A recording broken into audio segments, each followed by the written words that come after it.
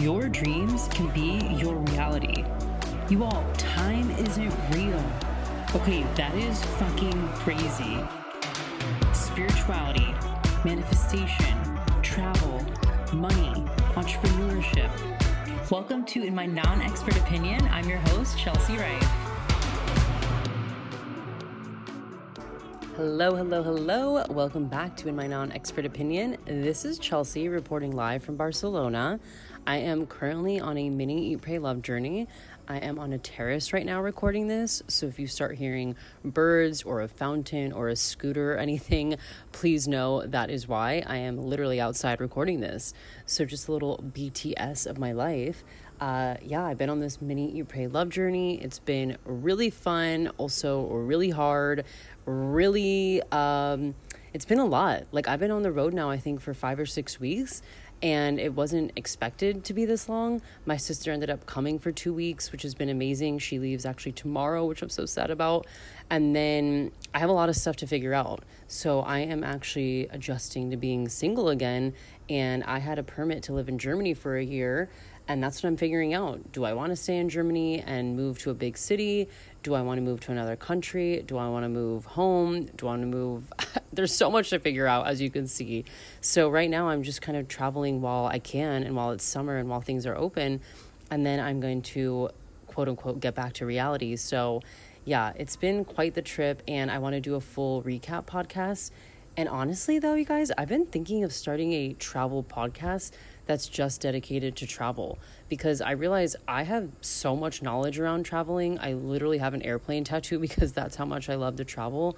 And I feel like, especially this trip now, being on it for so long, I have so many lessons to share that are really applicable for really anybody that's traveling at any time, around like booking things and culture differences and apps to use and just like so much I want to share. And I'm like, I actually really think that would be better as a pop-up podcast or a separate podcast. So yeah, I also think it would be fun to like interview people I've met along the way.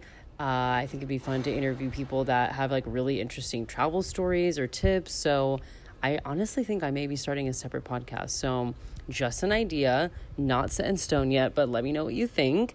Find me on Instagram at Chelsea Rife, and let me know if that's something that you would listen to.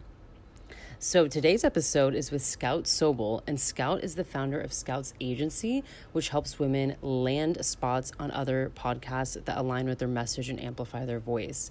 And I've been connected with Scout now for 1 to 2 years because her agency always pitched me to have people on my podcast that they represented. And it was always these incredible powerhouse women.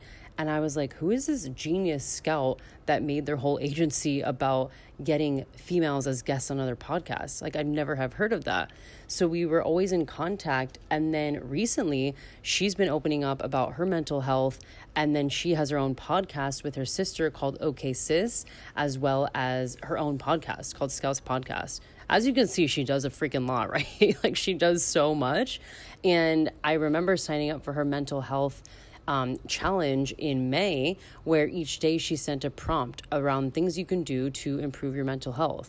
And they were all things that I realized really are so small but so helpful, of just dancing or drinking a glass of water or writing down 3 things you're grateful for. And again, they seem so minuscule at the time, but when doing the challenge, I'm like, these are the things that improve your quality of life in your day.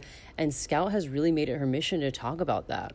She actually was diagnosed with bipolar 2 a few years ago, and she's talked about it in her new book, The Emotional Entrepreneur, which is what we talk about today.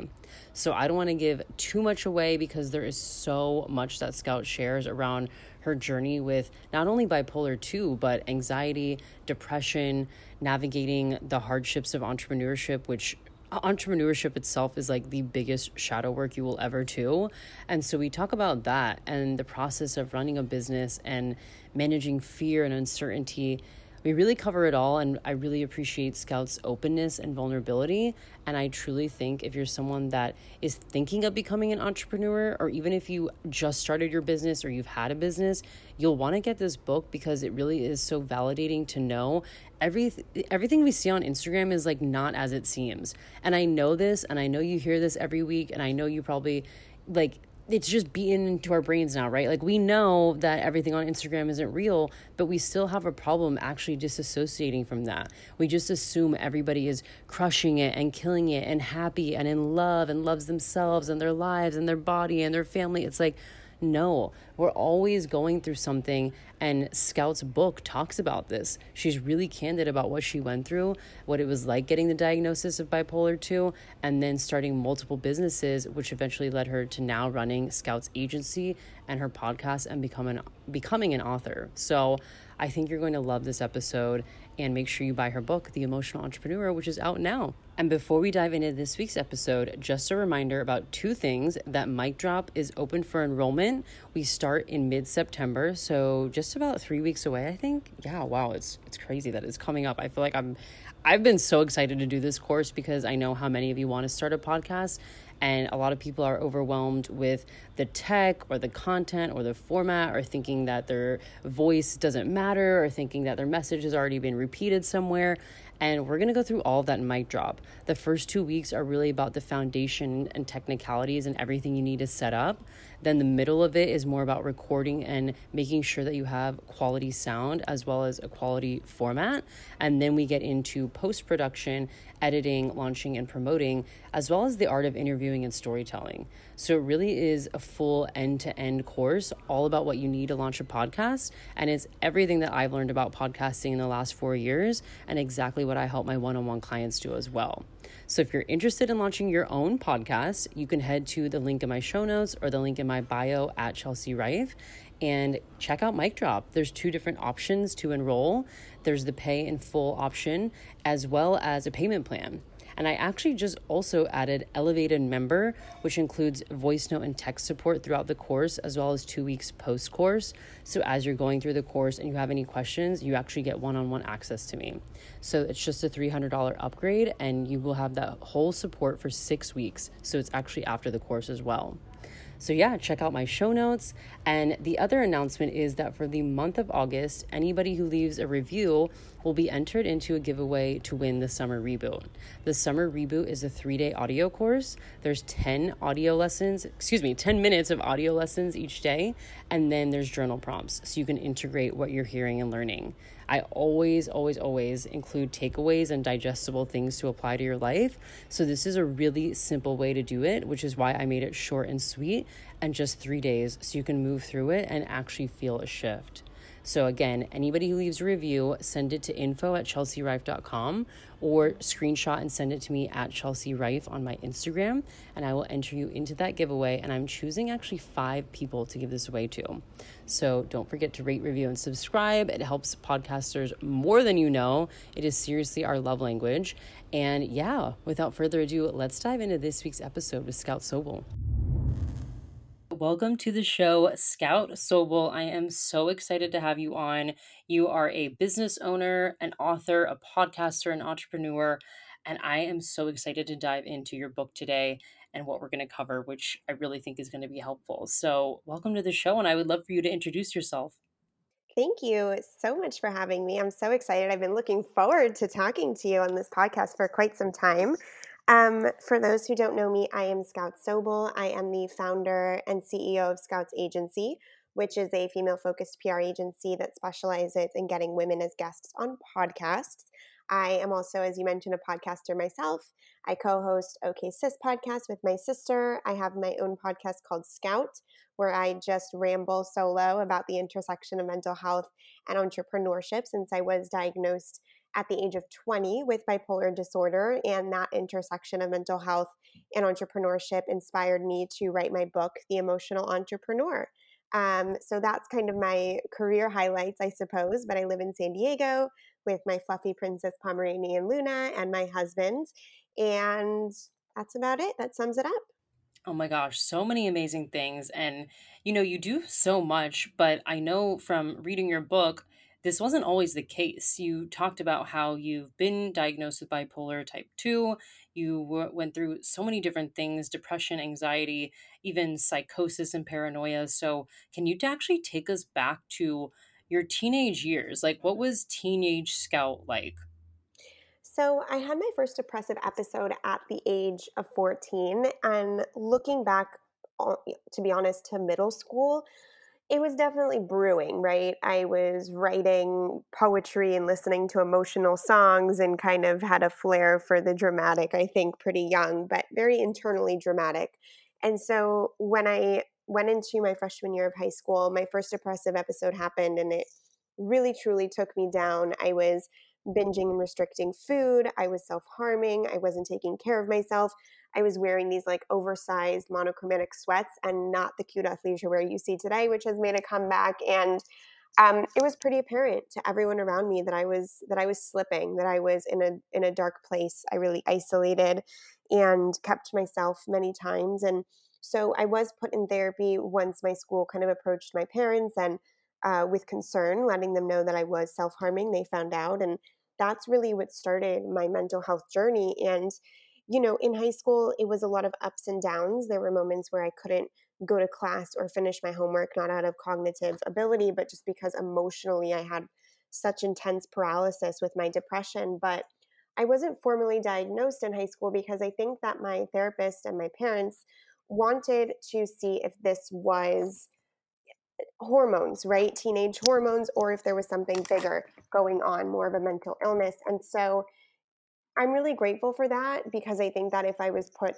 on medication or treatment too early, it might have kind of messed with the trajectory of really what was going on with me. But I did take a 500 question test and I ranked in the chronic to clinical depressive zone. So there was definitely somewhat of a diagnosis happening, but it wasn't until I left for college and really, really started developing a sense of paranoia where I believed men were following me home under my bed, in my balcony, etc. And it was when I started losing touch with reality that my therapist and my parents and myself were able to say, no, this is not teenage hormonal situation. There's something bigger going on. But throughout all of high school, it was very apparent that my emotional experience was quite different from that of my peers. So there was this acknowledgement that something was going on. We just weren't sure what it really looked like. And then it took me until the age of 20 to get formally diagnosed with bipolar disorder type 2. Wow. I mean, that sounds very frustrating because you're probably, like you said, your peers are either accelerating or just on a totally different page than you. And I'm curious, did you have a friend group that also noticed this? And were you talking to them? Like, what type of support system did you have outside of family and therapists? Yes, all my friends knew. I went to a very small school. There was only 28 kids in my graduating class. So in that ways we were really a community and a family. And so in that ways everyone kind of knew what everyone was going through. And so I was the only peer in my group that was in therapy.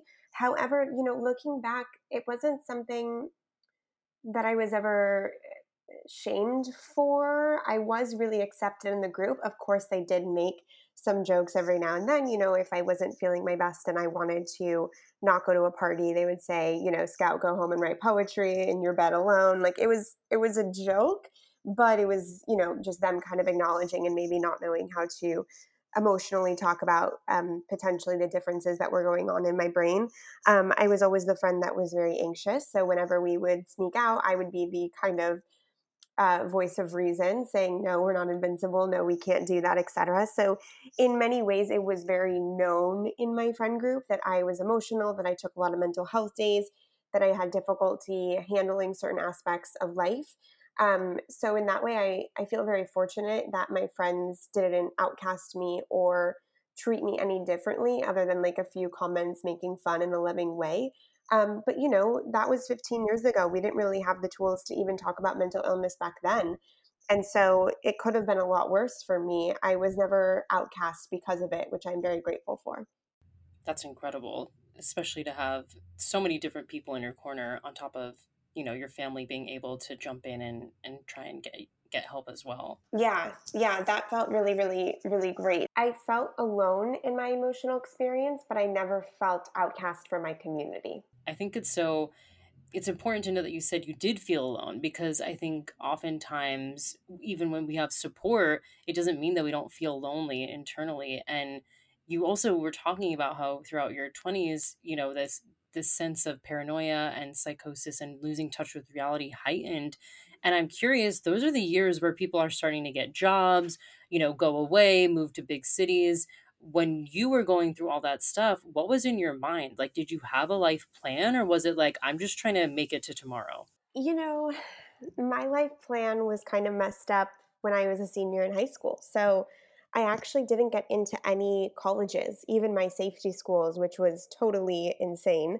And so I went to community college in Berkeley with the hopes to transfer. So right off the bat, I went to a private high school that was very competitive. My friends were going to top rated Ivy League schools. And so the fact that I came out of this private school to go to community college wasn't the best look on paper. However, in high school, I really understood that my path was going to be different. I really hated the fact that I was summed up by a number with a GPA. I only attended and really excelled in classes that I felt passionate about, where I really recognized that giving my all in statistics and geometry and algebra and physics was actually a waste of my time, was a waste of my purpose here on this planet. So I would really just kind of try to get 80% because UC saw an 80% as a straight B. And so I was already kind of manipulating the system, not manipulating it, but really deciding what worked for me and what didn't. And so when I decided to go to community college in pursuit of graduating from UC Berkeley eventually, I was already on a different track than my peers. So when junior year came around, I was a freshman. I ended up actually transferring to Sarah Lawrence College in New York. When I was given the diagnosis, I dropped out of college. And dropping out was very difficult. At first, it was just a semester leave, and then it became apparent that it was just a final dropout. And in that, I think at that point in my life, I had already really accepted that the linear traditional path wasn't for me. Sarah Lawrence College is a very, very alternative type of education, much different from, like the University of Michigan experience or the U of A experience that my friends were having. And so I had already accepted, and it wasn't even an acceptance. It just like was who I was. I didn't really think much of it. I didn't attempt to mold myself into anything other than what I was because my emotions were so heightened that they literally wouldn't allow me to live a life that wasn't aligned, even though I didn't feel aligned at the moment within my mental illness. So at that time when I dropped out of college, yes, there was part of me that was like, I think most of it wasn't a comparison game for me, like, oh, my peers are doing this. It was more this tunnel vision on what is my life going to amount to. I've never really had such a problem with comparing myself to others. I feel really blessed in that regard. So at that moment, yes, I understood that the path that I was on was not as accelerated as those around me. And I knew that there was a different path for me all along, anyways. So the comparison component wasn't so prevalent. Right. It sounds like you just had a lot of clarity on your own path, and I'm curious, where do you think that came from? That's the $1 million question for me. I think I was born with a really, really strong solar plexus chakra. I remember, which is your personal power center. I remember being very, very young, 4, 5, 6, and being very emotional and wanting to isolate. One of my earliest memories is experiencing crippling anxiety, and I liked to isolate. I liked to read and write in my room. I didn't really like to be social.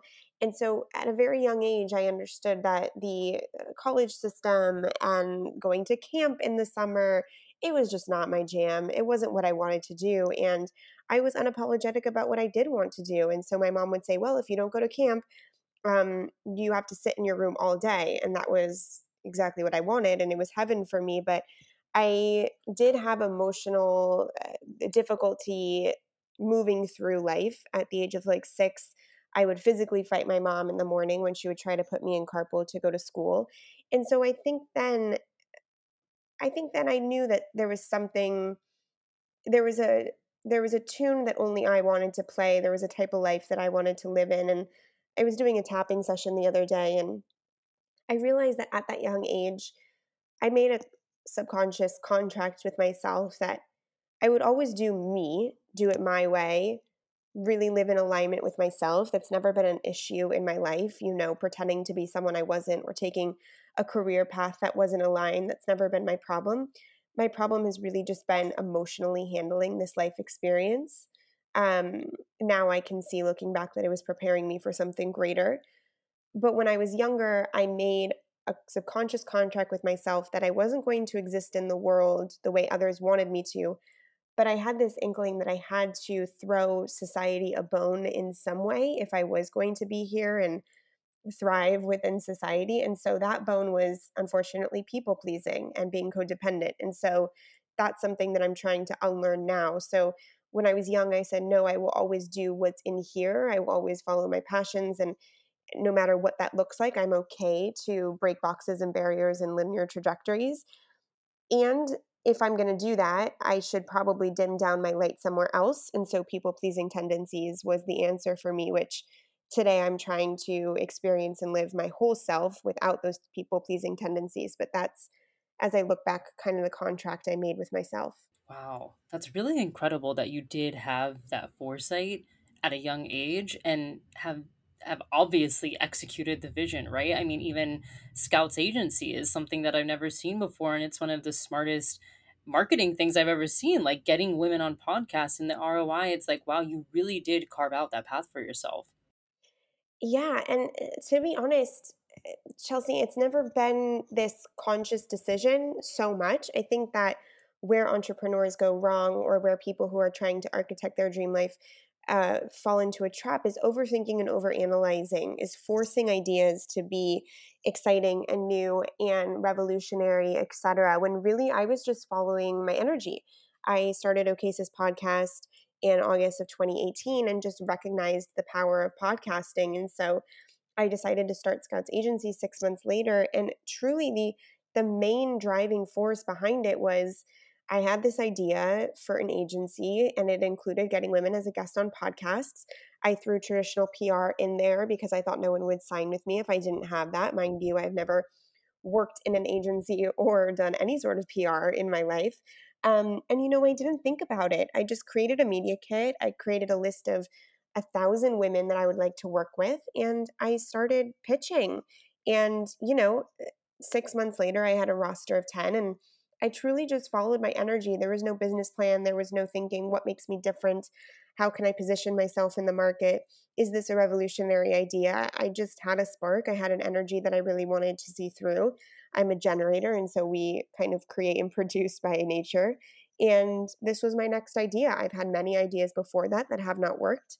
And I think my ability to trust that intuition, or to trust that excitement within, and really see it through, has allowed me to come to a place where Scouts Agency is successful. However, it's not a story of waking up one day and thinking this is a revolutionary idea that is different than other people in the market and it's going to be successful and this is how.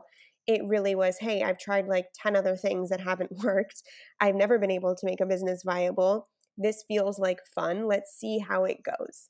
And I just continuously followed the call every time things got bigger, the agency grew, more expansive, more high profile clients. And so it's not that I stumbled into it, it's that I took the call.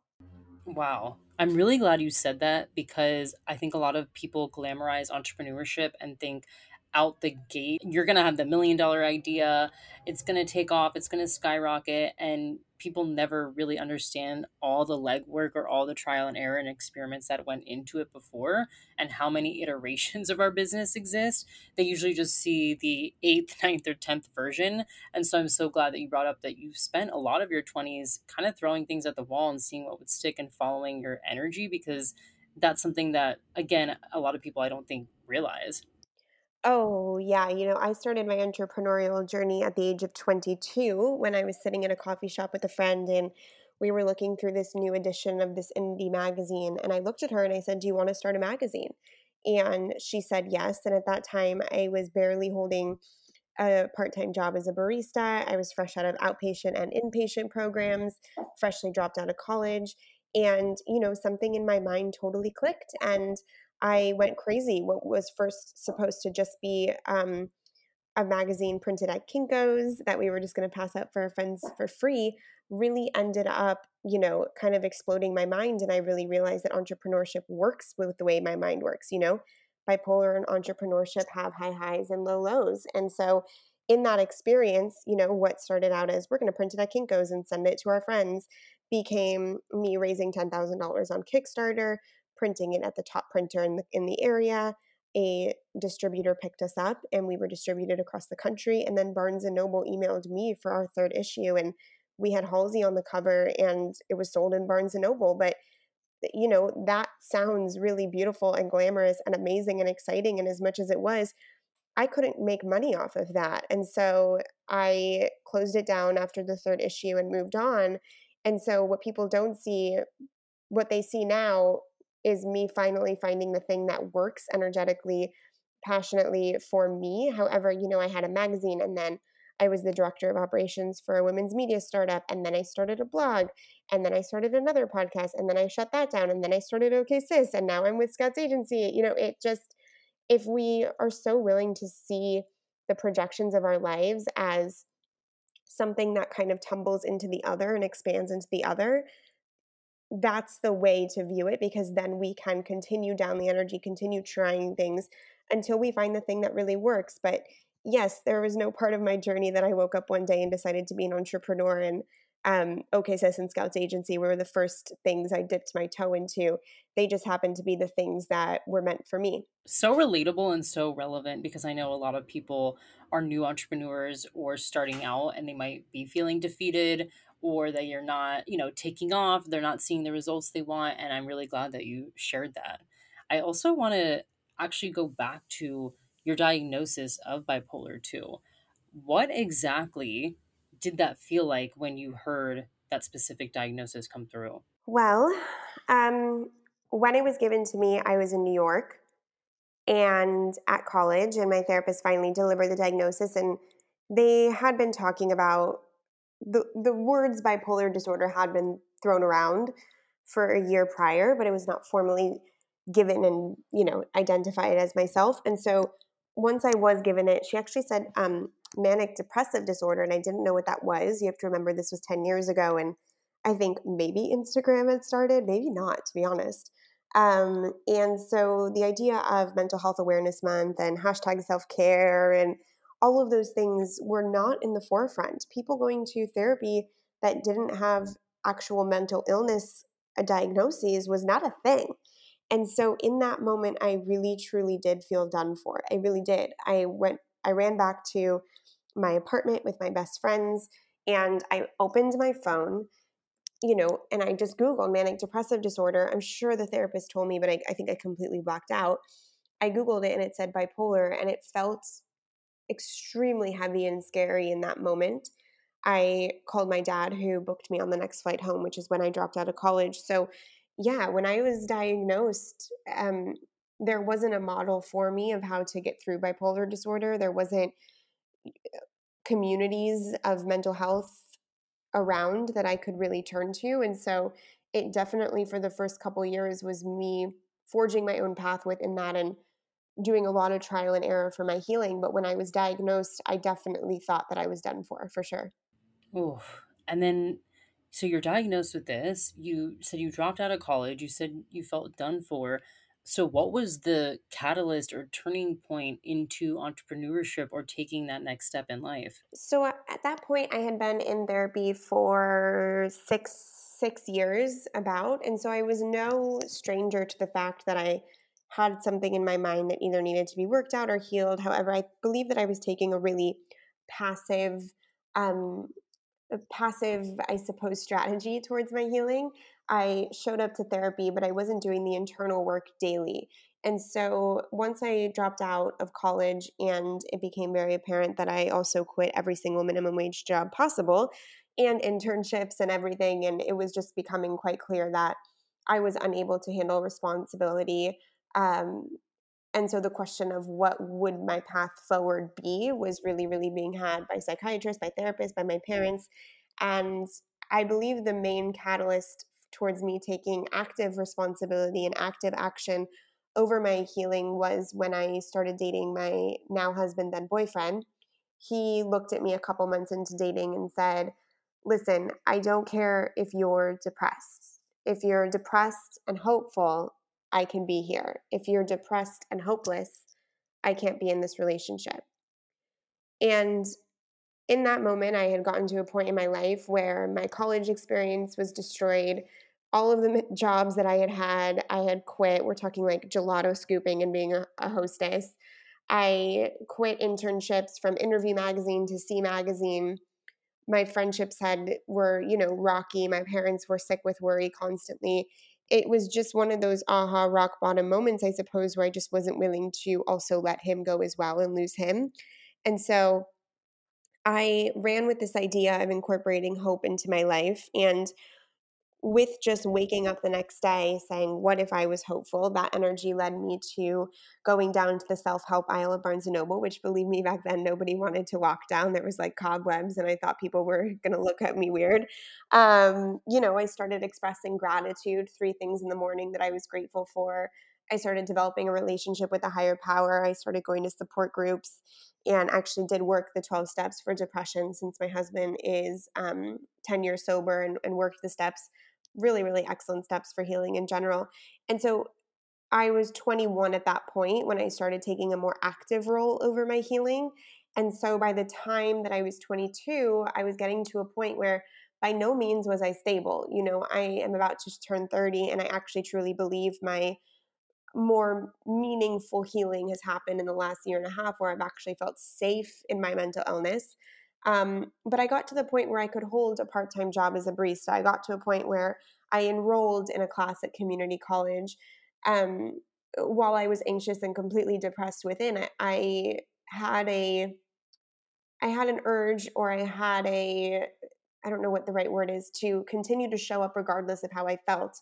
And that's when I had the idea to start a magazine. I had gotten to a point in my healing where I was able to function, albeit I wasn't quite, centered and peaceful and happy within. But I got to a point where I could function. And suddenly, when I started my magazine, I became the girl that was over functioning. My mind found a place to put its attention that wasn't depression and anxiety, and that truly was entrepreneurship. And so it was in that moment when I started that magazine that I realized that there was an avenue available for me. There was a passion and a career and a purpose that I could really embody and play within and love. Did that mean that my whole 20s were healed and beautiful and loving? No, I experienced many new symptoms throughout my 20s, including catatonia, where I physically go paralyzed because my nervous system gets too revved up or abused. And so while I was functioning and soaring in my career and trying out new things, it did take me a long time, until right before my 29th birthday, that I started feeling safe within this experience. I started not being afraid. I started taking the power back over the narratives that were told to me over the years regarding having a mental illness. And so I look back, and it really has been 10 years of healing to get to this point. And I'm just really grateful that despite the challenges and the uncomfortable moments, the really, really depressive moments, the suicidal ideation, all of the things, I still showed up every single day, regardless of that discomfort, because I believe that that's what's led me here, able to tell you that bipolar is the biggest gift I've ever been given in my life, and that I feel so safe in my emotions, and that my emotional brevity and spectrum, while intense and dramatic and quite at times disruptive, has given me such a beautiful perspective on life. It has given me an intimate relationship with myself and God that I would never want replaced, and it has also allowed me to create businesses and products and content that light me up and make me feel as if I'm here on purpose. Oh, wow. I love what your husband said because, like you just said, it seems like those words really pierced you and made you realize that, I got to change. I have to do something. And taking those matters into your own hands is so inspiring. It's so, so inspiring. I'm also curious that the thing with entrepreneurship is like it is really the biggest shadow work ever. It's not just about making money or landing high profile guests or being a podcast host. Like there's so much that comes up that I also don't think people realize. And I'm curious, when you have all this stuff coming up, not only with your mental health, but now adding the whole shadow work of entrepreneurship, how did you manage that? Like, how did you manage fear or uncertainty or all the things that come with entrepreneurship? Entrepreneurship is the biggest personal development game. I remember being 3 months into Scouts agency and just riddled with anxiety because my people pleasing tendencies that I spoke about in the beginning of this episode were just totally taking me down with client work. And I remember walking up to my apartment at the time and looking at myself in the mirror next to the elevator and just laughing and being like, okay, God, you had me start a client based business, the biggest people pleaser and codependent, to work on this part of me. And so when we look at our businesses as a complete reflection of our greatest weaknesses and our greatest strengths, it allows us to, I suppose, work on ourselves in a much more concentrated way. Because if you don't, your business will overpower you. And so entrepreneurship asks you to show up for your life. It asks you to take a really, really deep look in the mirror. It asks you what you're made of, and it shows you where you can go. And so, with that, I think that the reason I was able to fight fear and move through discomfort is because by the time I started Scouts Agency, I had years of moving through discomfort within my bipolar disorder and still showing up. That doesn't mean I was showing up successfully or that my life was my dream life or anything of that sort up until, pretty much the last 2 years. But it was a muscle that I had, right? I was used to being depressed and anxious and doing something anyways. And so when it came time to it, I really, really felt as if doing Scouts Agency was my purpose. I think there was also a lot of responsibility on my shoulders. I quit my day job. And so this was my only option at that point. And having that amount of responsibility and that pressure on your shoulders, I believe, makes you make up in discomfort. But it's really the decision that I make every single day to not sweep aside my weaknesses or not sweep aside the things I need to work on. Sometimes we have difficulty fighting for ourselves, but when we have a business, it's a lot easier for us to symbolically fight for our business than for ourselves. And many times, fighting for your business means working on your personal development game, working on your shadows, working on your insecurities. Very similar to the beginning of my healing thing. I think that I showed up for my husband, not myself, because I didn't know how to show up for myself. And so I think at times that's okay in the beginning to have something else you're fighting for and then subconsciously have it transfer over to you in your life, which it has for me. But when I started Scouts Agency, I didn't have a plan B.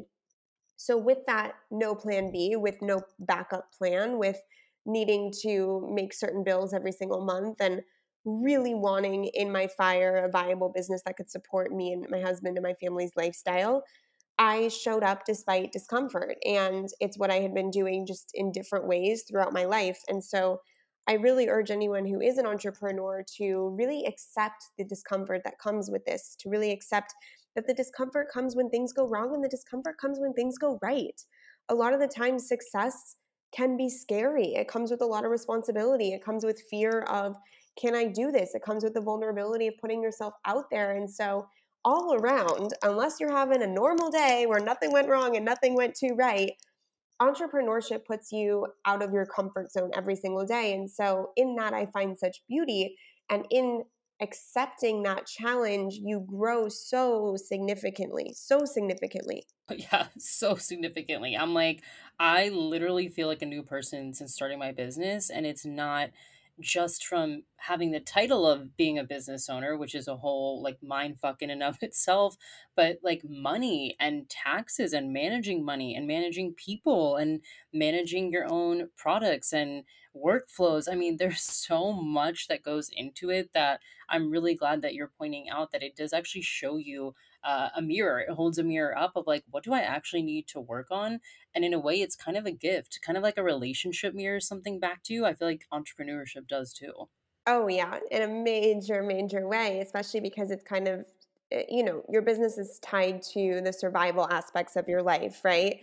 Money, being able to pay bills, etc. So, in that sense, sometimes a relationship can hold a mirror up to you, but that survival kind of root chakra foundation in many ways when it comes to like money and physically surviving isn't so there. But when it comes to your business, it can really, really hit that tone and hit that nerve. And so, I think that might be why we show up extra. Oh, yeah, 100%. And now I want to talk about your book, which just came out, The Emotional Entrepreneur, and you talk about a lot of what we've discussed today. But what was the intention of writing this book? What was the motivator? The motivator was really because I had started to speak publicly about living with bipolar disorder on OK Sis podcast and as a guest on a bunch of other podcasts. And I really, with OK Sis, we interview a lot of female entrepreneurs. I am blessed that a lot of the women in my life are female entrepreneurs as well. But I also noticed that there was a narrative that women weren't getting into the game or they couldn't stay in the game, not because they didn't have the resources or the finances or the funding or whatever it was, the education. It was because they couldn't handle their emotions. And being an author has always been my first career goal, my first purpose driven goal that I created when I was 4 and or maybe 5 or 6 to be honest. And so when I thought about what I really, really have to offer and what my message here is on earth is that after I had run Scouts Agency and seen the self-development work that came through running my own business, it was very, very obvious to me that this intersection is something that people need emotional support with. They need the cheerleader on their shoulder. They need to know that they're okay in their emotions. I think so often we don't lead our dream lives just because of fear, just because of anxiety, just because of insecurity. And so what's stopping us from living our lives again is not resources, is not finances, is not education, is not the network or who we know. It's our emotional ability to show up every single day. And so in practicing that, over and over and over and in double downing on that practice through my mental illness and through my business, I wanted to provide that safety and that confidence for others. That's incredible. And I know that there's so many women that want to start businesses or like I said are probably in the process and they're really overwhelmed like you said they have that anxiety. They can't understand what's next. There's a lot of uncertainty with entrepreneurship. So if you could give anyone that is diagnosed with bipolar 2 or really any mental illness or mental health issue, what would that be? Like what guidance or advice would you give them? The main piece of guidance and advice is to have them know and believe that they are safe in their emotions, that we can reframe our relationship to our emotions, not as invaders or destroyers of our life, not as things to resist or get rid of or prevent, but rather things to listen to. If we allow our emotions to guide us and really, really understand their purpose, are they showing up because you're exiting your comfort zone and they want to keep you safe? Or are they showing up because something is out of alignment?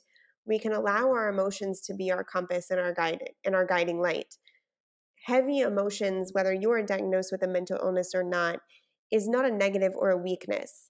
It is just an opportunity for you to cultivate your strength muscle beyond what you believe you are capable of, and then use that strength muscle to be the compass for your life. Wow, that is so insightful, and reframing is something I also love doing. I feel like you can reframe so many things in your life and give it different meaning. And I'm so curious about COVID, right? Like we're recording this during a time of COVID and now there's a new variant and now there's a lot more uncertainty, a lot more fear, a lot more, risk in the air. And so I'm curious as COVID has changed and evolved, and some states are going back into lockdown, some aren't. How do you manage your disorder, your bipolar 2, and run a business while also trying to scale and, grow and all these different moving pieces that come with entrepreneurship? I think it's just really understanding the belief that with COVID or not, everything is uncertain. There is no certainty in your lifetime. Nothing is guaranteed. And so once you can really understand that, the things that come to you that feel uncertain will rather just be a reflection of the belief that you already know that life is uncertain. So things can seem scarier than others. However, I understand that nothing here is guaranteed to me, not my friends, not my family, not my job, etc. And so it's really reframing and not even reframing, really focusing on what you can control and what you cannot. And in that controlling or in that focusing on what you can control, you can find a sense of stability amongst an ever changing world, COVID or not. This world changes constantly. This world is uncertain. This lifetime as human beings is a game of uncertainty. And so once you've come to terms with that, it's actually quite freeing because you can witness things happening around you. You don't have to bypass the fear and the anxiety that comes up when certain, events happen in your lifetime, but it just allows you to know that this is this is the game of life, uncertainty, and there's a lot of freedom in that. Yeah, and you've talked a lot about the high highs and the low lows that not only come with life, but entrepreneurship too. And I'm sure we've all experienced that in the last, 16 plus months. And I'm curious if you have examples of those high highs and low lows and how you specifically manage them. A low low can be a client emailing you after 3 weeks of working together, completely disappointed and disgusted in the fact that I took her money because she's not in Forbes yet and all this stuff. People will project crazy expectations, and contracts that you thought were beautiful and excited, could be taken from you in a second. That's a low that I've experienced many times. How do I not take things quote unquote personally and allow myself to take responsibility for the parts that I did, and as well as maybe the parts of the other person that just either A, their expectations are too great, or B, this is not the right emotional fit for them. So I've had many lows. I think one of my biggest lows was, we talk about in the book, was when I hired my first employee and signed an office 6 months into the business, and then I lost like 5 big clients because my contracts weren't they were month to month. And so I actually didn't have financial uh, security or the ability to predict future revenue streams over the next few months. And I had basically doubled my overhead. And it took me a couple months to recover that roster. But I learned that I really now people have to sign at least a 4 month contract with me, which really ensures stability in my business. But that was a major low, feeling really, really anxious about finances, unable to pay myself. I think I was paying myself like $2,000 a month for a couple months. That was a really, really anxiety provoking moment and phase in my business. The highs include signing incredible women like Kat Sadler and Rebecca Minkoff and Kelly Baker and Damona Hoffman, Vanessa Rossetto, Jessica Zweig. I mean, the list goes on of dream women I've been able to really work with. Um, I think that one moment of high, I think people really look for that in entrepreneurial stories. When was the one moment that really made it for you? And I prefer to have an accumulation of those moments. I don't believe one moment kind of, sometimes it happens to people that's like more going viral, etc. But for me, it's just been a really beautiful steady growth of uphill wins, and when the lows come, I deal with them, and I move on. And is it truly just as easy as moving on? Because to me, hearing that whole story of, you didn't have the finances or the predictability of what was going to happen, I might be like, you know what, maybe entrepreneurship isn't for me. I'm just going to get a steady job. Have you had those moments at all throughout your career? No, absolutely not. There's no way I will ever, ever, ever work a steady job. I know me, I will get so depressed by day 3 that my mental illness would take me down. See, that's the thing with me, is there is no backup plan. I don't care if Scouts agency goes away tomorrow. Do you want to know what I would do? If all of this went away tomorrow, I would become a Postmates driver and maybe work the morning shift at the local coffee shop, and I would work on my next business. Period. It is the only way I know how to live, and entertaining the idea of getting another steady job is just so beyond the scope of possibility in my lifetime that it's not an option. And to be honest, I don't want it to be an option. Therefore, I make sure that it's not. That resonates a lot with me because I started my business kind of out of accident and out of scarcity. It really was like you were talking about earlier. It was a way to survive. It was during COVID. My back was against the wall, and once I started it and I launched my first course and it went really well, I was like, there actually is no plan B. Like you said, if I really had to do something extra, I would go get a nanny gig. I would go scoop gelato, which is funny you mentioned that because that's actually what I did before my business. So it really is like so interesting that when you don't have a plan B, you will make it work. Oh, yeah. I think the plan B is probably, I should have put this in my book. Having a backup plan is probably the killer of success, right? Because it's just so easy to jump back in. You have to want, and that doesn't mean that you have to be so strict with what that business and entrepreneurial pursuit looks like. I'm not strict with it. I go and I flow and I change and evolve, and the business gets to work for you. You don't get to work for the business, but there is something to be said about being very, very stern in what you want and expect out of your life. Oh, I love that. And you talked about you wanted to add that to the book. So I'm curious, can you walk us through maybe some of your favorite lessons or things that you wrote about inside The Emotional Entrepreneur? Yeah, so the book is comprised of 25 emotional and mindset lessons that can help you through the challenging moments of entrepreneurship. Many of the lessons can be applied if you are not an entrepreneur and just living, a life of purpose, etc. Some of my favorite lessons include get an ROI on your pain, which is where I talk about how we all have to go through uncomfortable moments, whether you are working a job you hate or you're in your dream job, there will be painful moments. And so to make sure that if you have to experience discomfort and pain, that it is propelling a future vision forward. One of my other favorite ones is talking about how anxiety has your back and how to really, really get clear on the relationship you have with anxiety and the role it plays in your life. I love talking about celebrating the small wins and really, really helping women make sure that along the way they are proud of themselves in many, many micro moments. I talk about how to make sure you're believing in yourself, how to stop comparing yourself to other women on the internet, how business is highly personal, etc.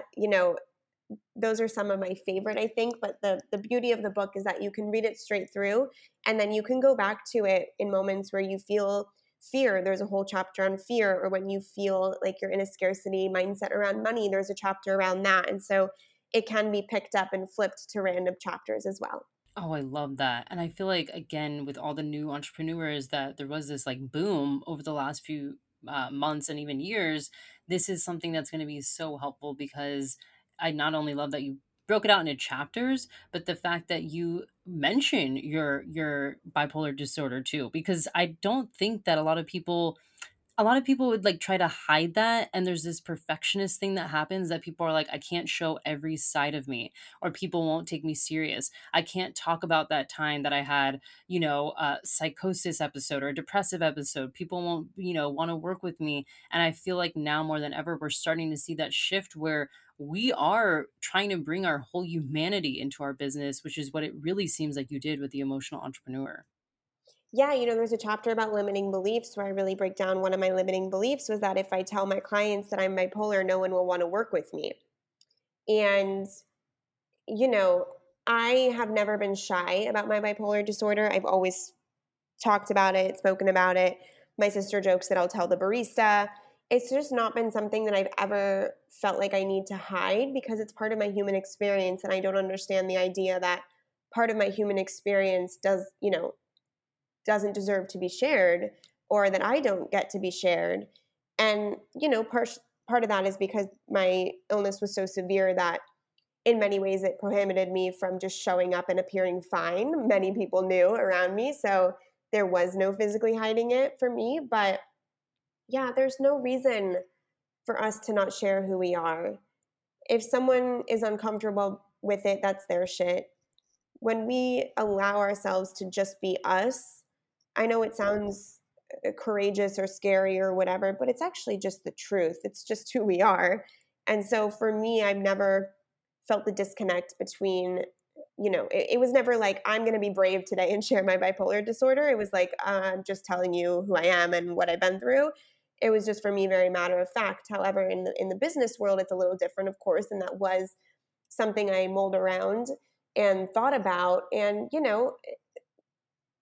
after telling a few clients, after having them follow me on Instagram where I talk about it pretty openly and nothing happened, I realized that I get to be myself in all areas of my life, which is also something the emotional entrepreneur really touches on is that your work environment and the business you create does not have to follow a set of rules that are based on historical societal standards. And so mental health is a big cornerstone of Scouts Agency, and we're going to talk about it. I imagine too when you bring on any new hires or even clients, now that you said you are so open with them, can you walk us through maybe like a day in your life or a week in your life? Like, do you actually schedule in mental health breaks? Like, how do you take care of your mental health while running this and running a team? Every single day, hour to hour situation, I set myself up for success with very, very, strict morning routines and night routines where I don't look at my phone for the first hour and a half in the morning and the last hour at night. The first thing I do is journal every single morning, just subconsciously brain dumping. I meditate, I move my body, I monitor the thoughts in my brain, I rest when I need to. It's just this constant listening to myself. And my mental health is always my number one priority. And I spend a lot of time and energy every single day making sure that I'm being nurtured and given what I need. And so it's really just having an open dialogue with myself and assessing once you have walked through the healing journey and the personal development journey, you get faster at identifying when something is not aligned or when you need a rest, etc. And so I am really fluid, and I really do give myself what I need when I need it, especially as the entrepreneur and the owner and the boss. That was something that was really important to me, and a reason why I was so drawn to entrepreneurship is that I have the flexibility to give my mental health what it needs when I need to do that. And so it's something that I take very seriously. It is not something that I am passive about, and when I need a break, I take a break. I love that. I love that you're not only being an example of that, but writing about it, sharing it, talking about it on the podcast, being so public with it, I know is going to help so many people, and especially women that are starting their businesses, navigate, what we talked about is one of like the biggest self-development journeys of your life is starting a business. So where is everyone going to be able to find the book? So you can buy the book on Amazon, just search Scout Sobel or The Emotional Entrepreneur, or you can come hang with me on Instagram at Scout Sobel. The link to purchase will be in my bio. And Chelsea, I'll give you the link for the show notes and all the things. Amazing. And I have one final question that I ask every guest. And this whole podcast is called In My Non Expert Opinion. So clearly, you're an expert in entrepreneurship and running your agency. But what is something that you're not an expert in that you wish you were? Something that I am not an expert in that I wish I were. For some reason, the thing that's coming up is marine biology. I would love to know more about the ocean and how the animals there live on an emotional level, on a survival level, etc. I That was one of my interests when I was really young. I wanted to be a dolphin trainer at SeaWorld, which has its issues now. But yeah, that would be very, very cool to know a lot about the emotional sides of whales and dolphins and fish, etc.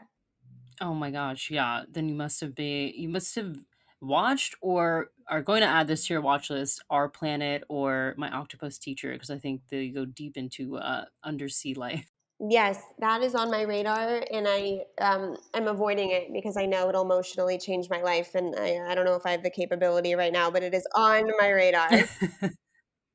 I love that. Well, thank you so much, Scott, for coming on. This was such an incredible conversation. Thank you so much for having me. Thank you so much for listening. Don't forget to rate, review, and subscribe. And if you leave a review, you will be entered into the giveaway to win the Summer Reboot, the 3-day audio course to help you shift your energy. And Mic Drop is open for enrollment. So if you have any questions about anything, be sure to hit me up on Instagram at Chelsea Rife or at Non-Expert Opinion Pod. And be sure to check out Scout's book. It's absolutely incredible. And you can find all her information in the show notes, as well as her Instagram at Scout Sobel. Thank you so much for listening, and I will see you all next week.